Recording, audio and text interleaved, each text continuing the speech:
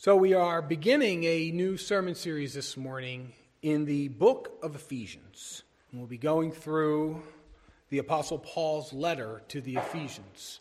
And we'll begin in Ephesians chapter 1, verses 1 to 10. So please turn with me to Ephesians chapter 1.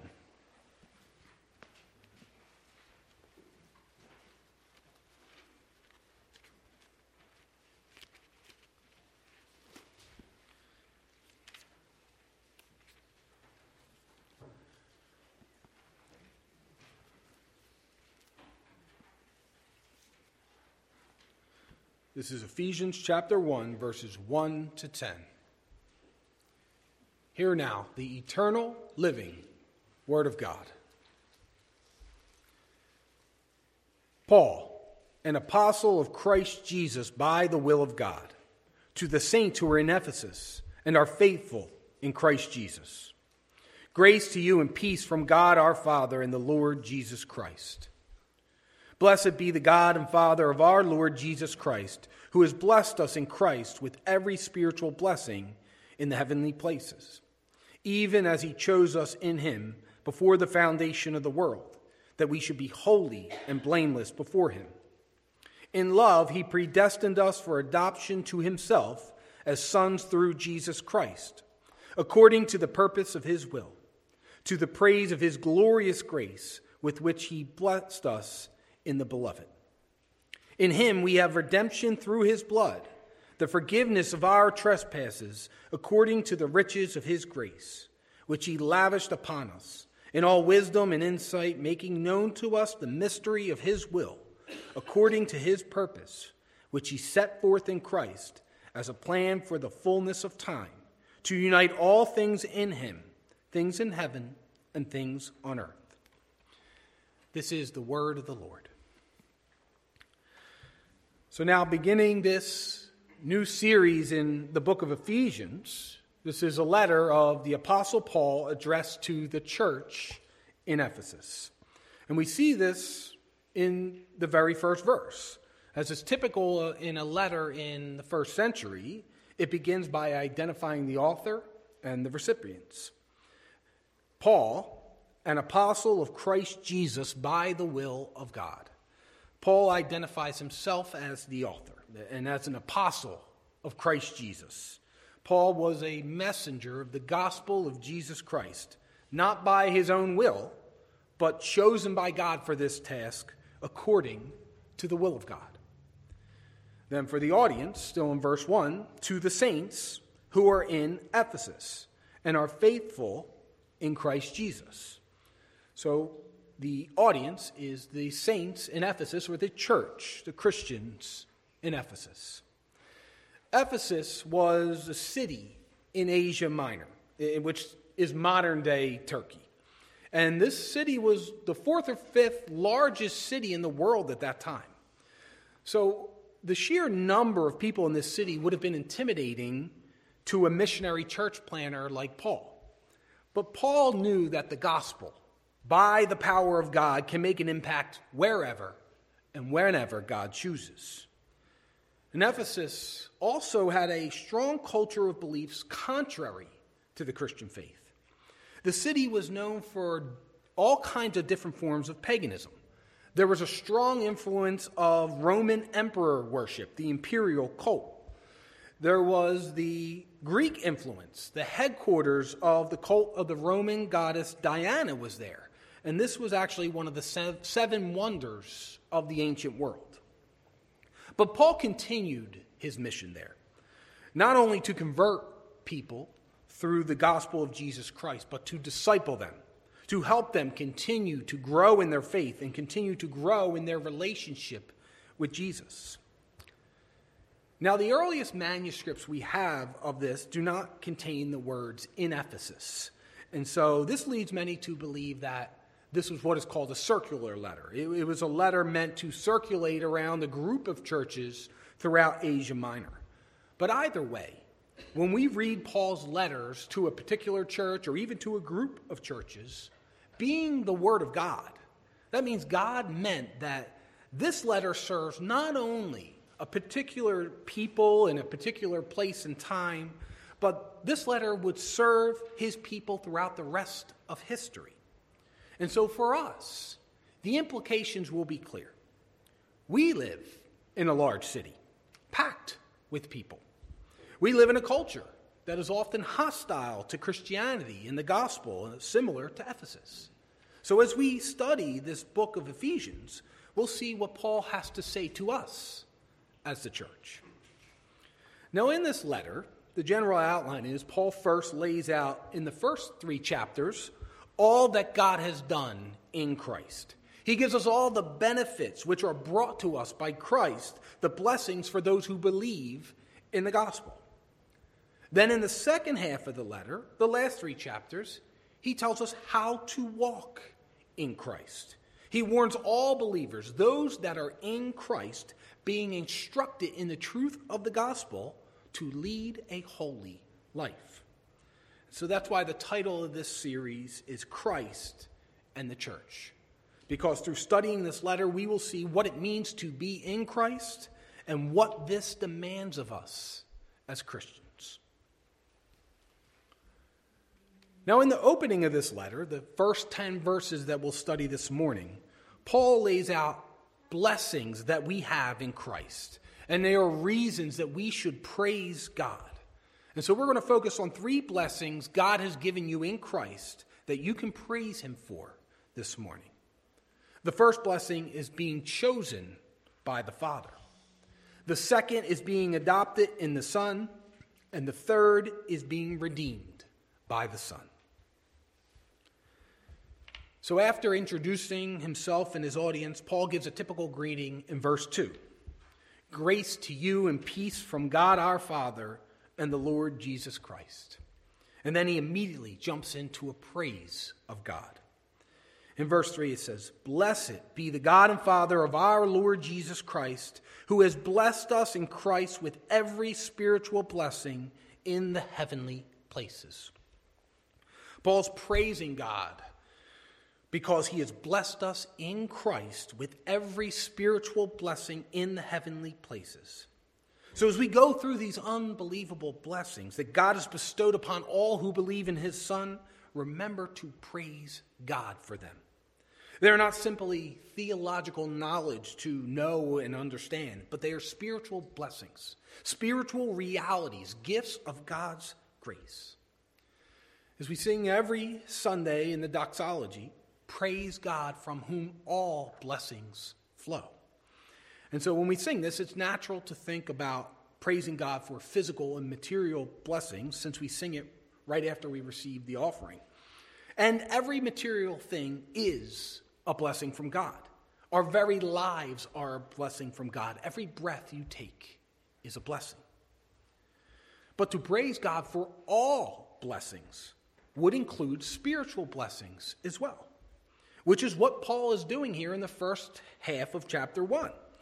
He says, Blessed be the God and Father of our Lord Jesus Christ, who has blessed us in Christ with every spiritual blessing in the heavenly places. And then he goes on to list these spiritual blessings. Starting in verse 4, he says, Even as he chose us in him before the foundation of the world, that we should be holy and blameless before him. Paul says that God has blessed us in Christ with every spiritual blessing, even as he chose us in him. That is, he chose us in Christ before the foundation of the world. So this is the first blessing that Paul is listing.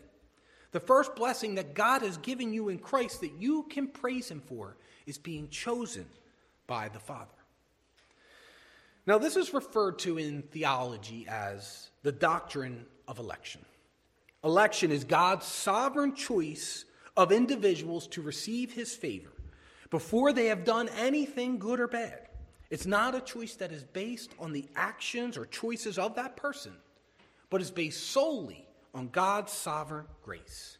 It means that everyone who is saved by grace through faith was chosen by God for this reality. And God made this choice before he even made all of creation from nothing, before the foundation of the world. Now, there are a few issues that people commonly have with this doctrine. One response is, if God chooses everyone before the foundation of the world, what about free will? It's asking the question, doesn't God give us a free will to either choose or reject the offer of the gospel? And it's true now that the gospel is freely offered to everyone to either choose or reject. But the Bible teaches something different about the human will. The Bible says that the heart is deceitful above all things and desperately sick. Who can understand it? By the heart now in the Bible, it's important to understand that this means the whole inner life of a person.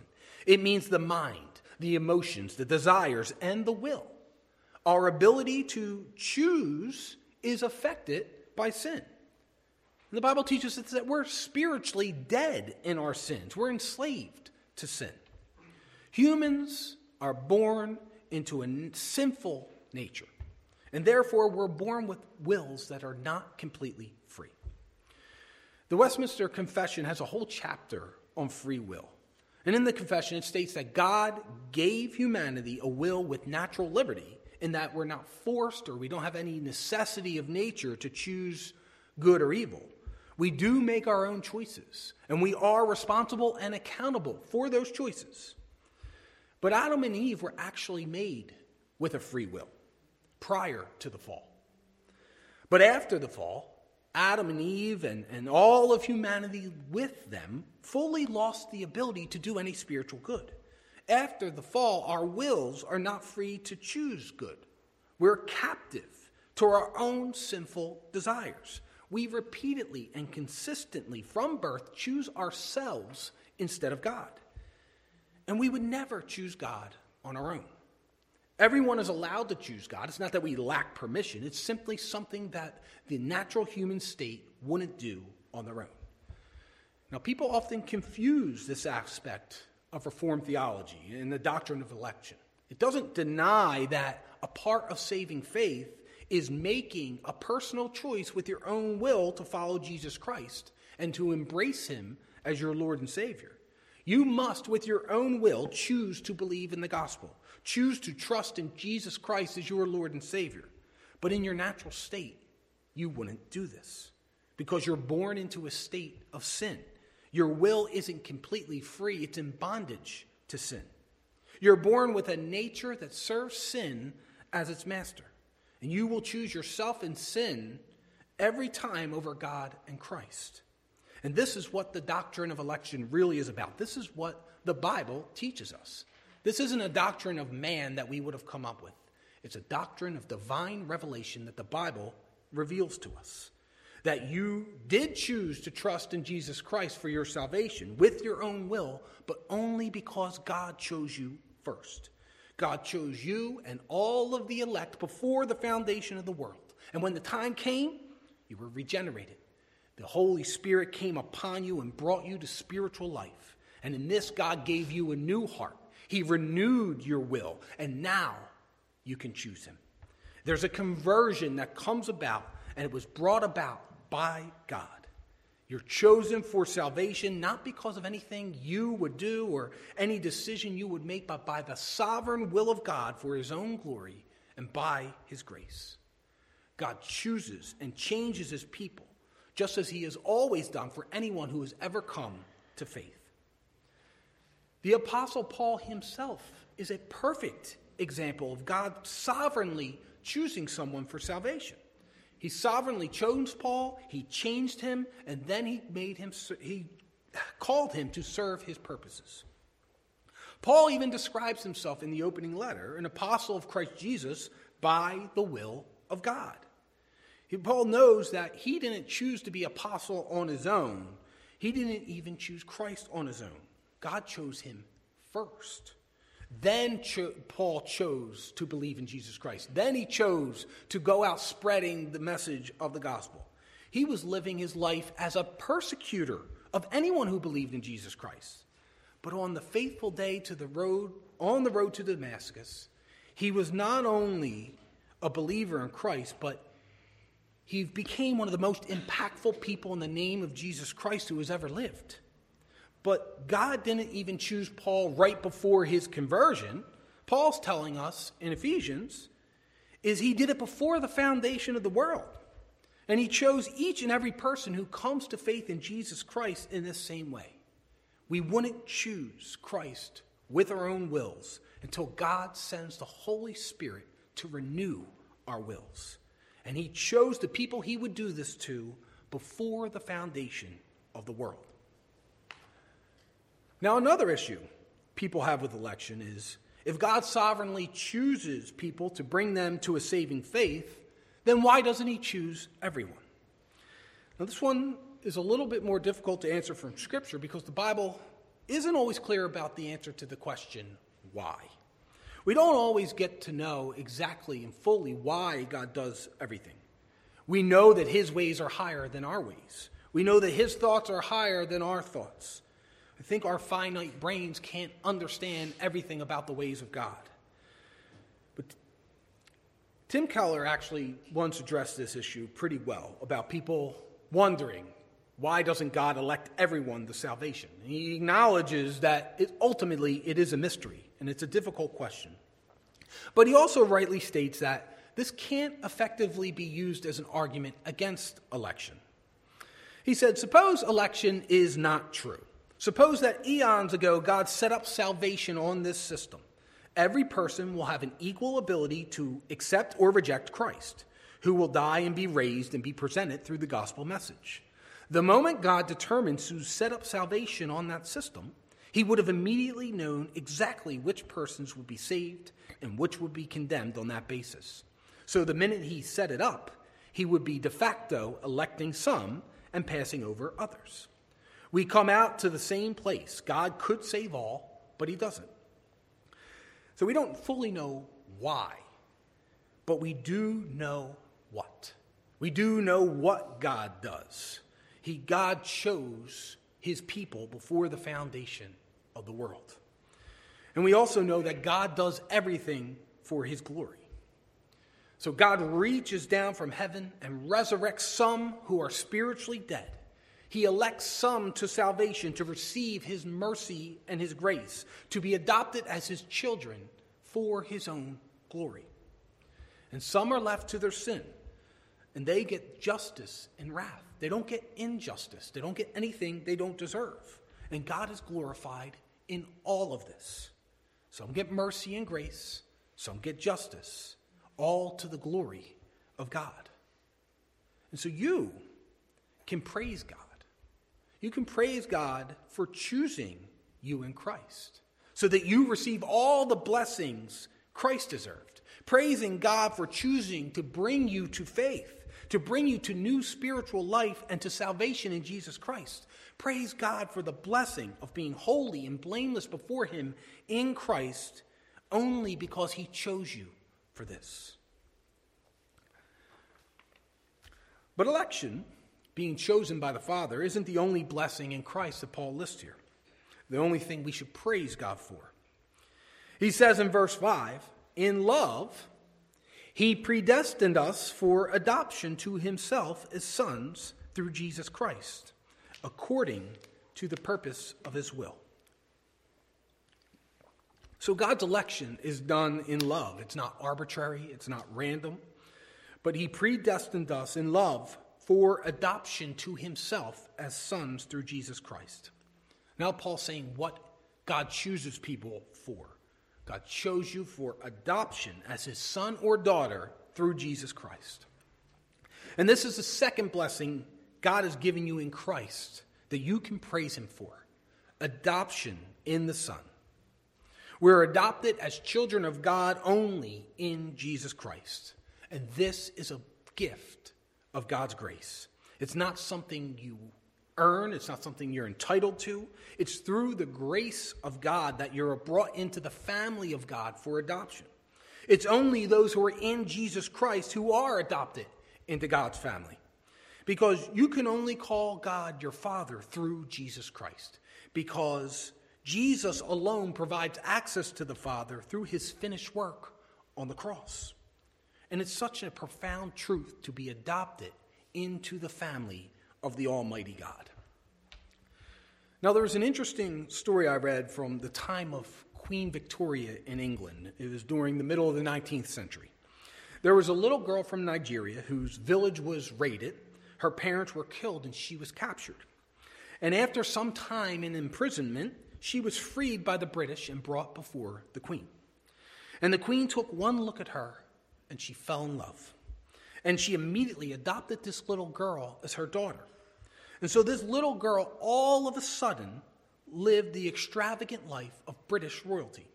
She went from being an imprisoned 5-year-old orphan to Princess Sarah. She went from a prison cell to the best schools, eating the best food, and attending all the most prestigious events, living the high life.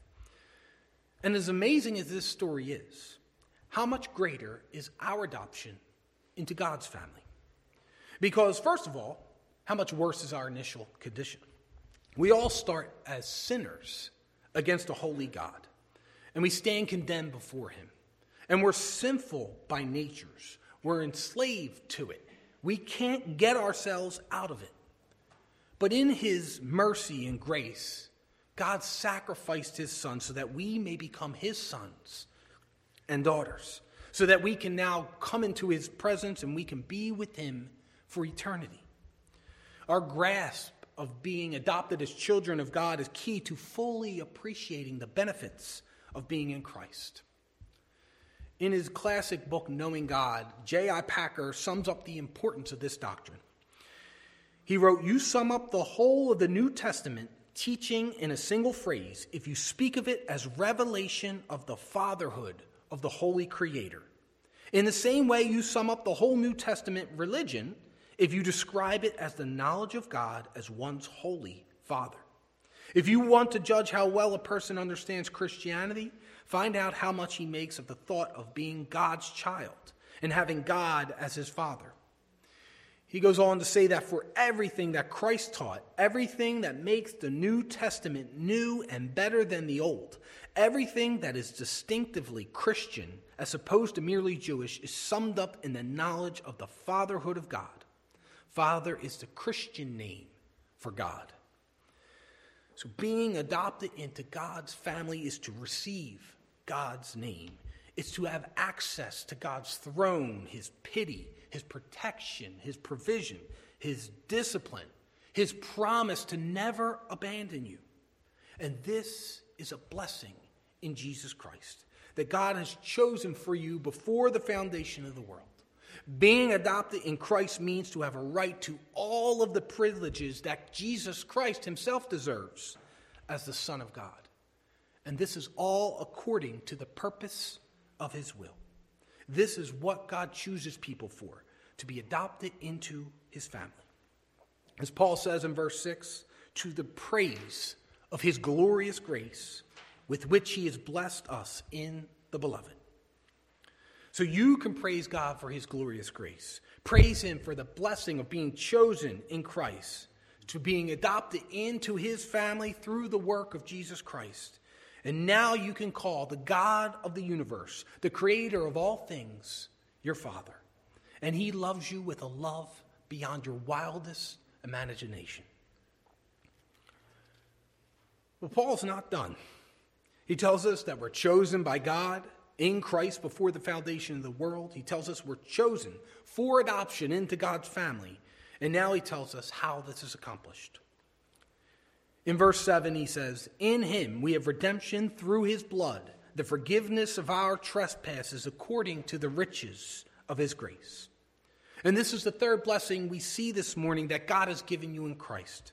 Redemption through the blood of Christ. The word redemption means to secure the release or the recovery of something that has been held captive by the payment of a price. It's a legal term. It's closely related with ransom, atonement, substitution, deliverance, and therefore salvation. For Christians, redemption refers ultimately to the saving work of Jesus Christ. That Christ came into the world to accomplish our redemption by giving his life in substitution for ours as the ransom price. Our redemption by the life, death, and resurrection of Jesus Christ can't be overstated. Your redemption was needed because of sin, because of both your personal sin and the sinful nature you inherited through Adam. And this sin took away the righteousness God intended for your life. It held you in bondage to Satan's purposes for you. And without Christ providing his sacrifice on the cross on your behalf, you would exist continually and eternally in a prison of guilt and shame. And there's no way you could have gotten yourself out of this. The sacrifice had to be perfect. So it had to be someone who lived perfectly under the law to die in your place. And Jesus Christ is the only one who ever could have done this.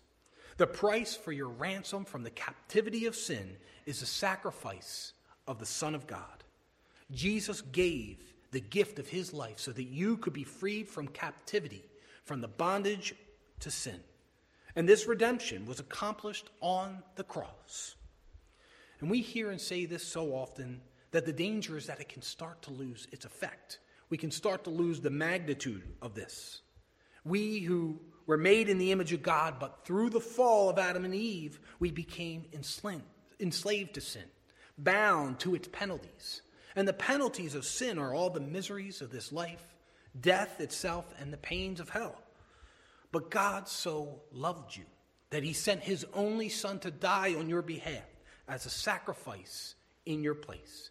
You were purchased with a price, not with perishable things such as gold and silver, but with the precious blood of Jesus Christ. The shedding of his blood means you've been redeemed from sin and death, and that all of your sins are forgiven. Through Christ dying on the cross, the debt of your sins has been canceled out. Not only have you been redeemed from original sin, that is the sinful human nature that you inherited, but the punishment for each and every actual sin you've committed and that you will continue to commit. They've all been paid. And this is according to the riches of his grace. This is who God is. People fairly wonder why God hasn't chosen everyone. But another question is, why has he chosen anyone for this? He doesn't owe anyone anything. And he has chosen some from all eternity, according to the riches of his grace, for adoption to himself, to be redeemed by the blood of his Son. May we not ever take this lightly. May we not ever casually consider this tremendous gift God has bestowed upon you. May your heart always sing his praises when you hear this truth, that God chose you to be one of the people who receives the gift of his grace and his mercy through the sacrificial death of his Son on a cross. Praise God, from whom all blessings flow. Because this is the beauty of the doctrine of election, that it gives all the glory to God. It gives all the credit for your salvation to the one who deserves it, God himself. So you can praise him that he chose you for all the blessings that come in Jesus Christ. Praise God that he chose you for adoption into his royal family through the blood of Jesus Christ. Praise God that he chose you for redemption and forgiveness of your sins. Now, there are two final applications I want to make of this. First is answering the question I often hear when people talk about this, that some of you may even have. How do I know if I've been chosen? And the fact that you would even ask this question is a sign of the Spirit in you. The average person couldn't care less if God has chosen them for anything. They usually want nothing to do with God or his ways. If you ask someone on the street, has God chosen you for faith? They'd probably say, get away from me. So if you're wondering whether or not God has chosen you, that means you care. It's the Holy Spirit that shows you your sin. It's the Holy Spirit that enlightens your mind in the knowledge of Jesus Christ and renews your will. And it's the same Spirit that persuades you and enables you to embrace Jesus Christ, freely offered to you in the gospel. If you know you're a sinner, and you know that Jesus Christ and his sacrificial death is the only solution to the situation you're in, that's your evidence. Only the Holy Spirit can come and convince you of this. You wouldn't come to that conclusion on your own. Sometimes we overcomplicate it. We think that there has to be some dramatic conversion or some concrete sign. But the truth is that the natural human heart does not accept the truth of the gospel. And that's why it takes God changing our hearts and our wills. And so if you believe that you're a sinner and that there's no way to get yourself out of it, that you're a sinner that needs to be redeemed by the grace of God, and that the blood of Jesus Christ is the only way to be saved, that's plenty of evidence that God has chosen you and sent you his Spirit.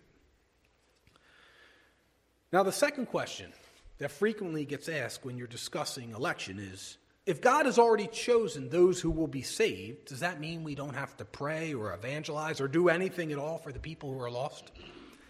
So first, we should thank God that everything is planned by him.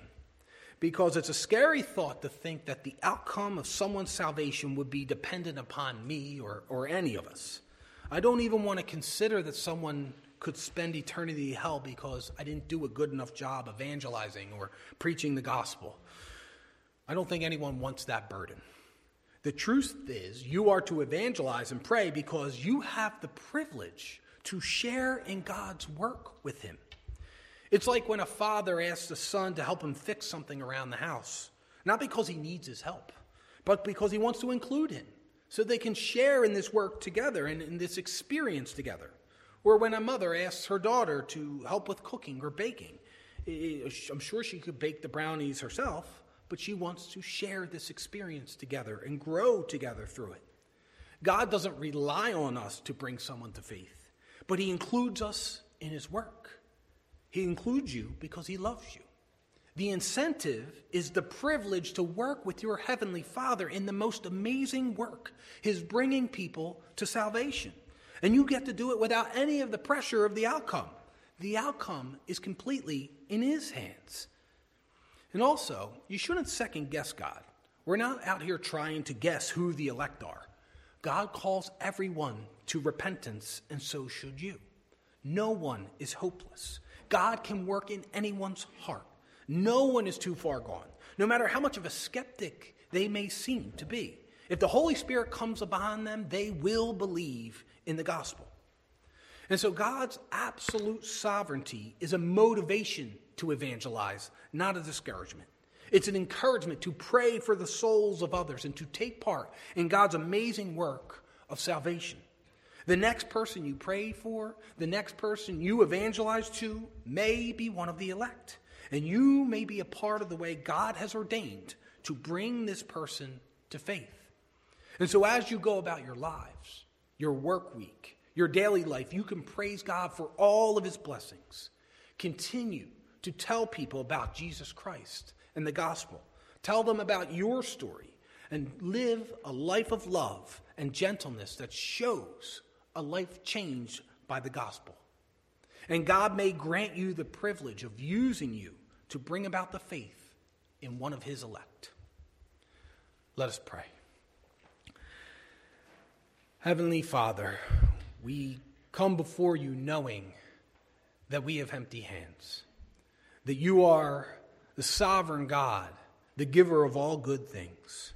We praise you in your glory for all the blessings you bestow upon us, the material blessings in this world and the spiritual blessings in Christ, that you chose us before the foundation of the world for adoption into your royal family, that you redeemed us by the blood of your Son, that we may be holy and blameless before you. Lord, we pray that you will continue to work in our hearts, that we may have the courage to proclaim the gospel of your Son to everyone, that we may be confirmed in our election and stand firm in our faith as we continue forward, waiting till the day till your Son returns. In his precious name we pray. Amen.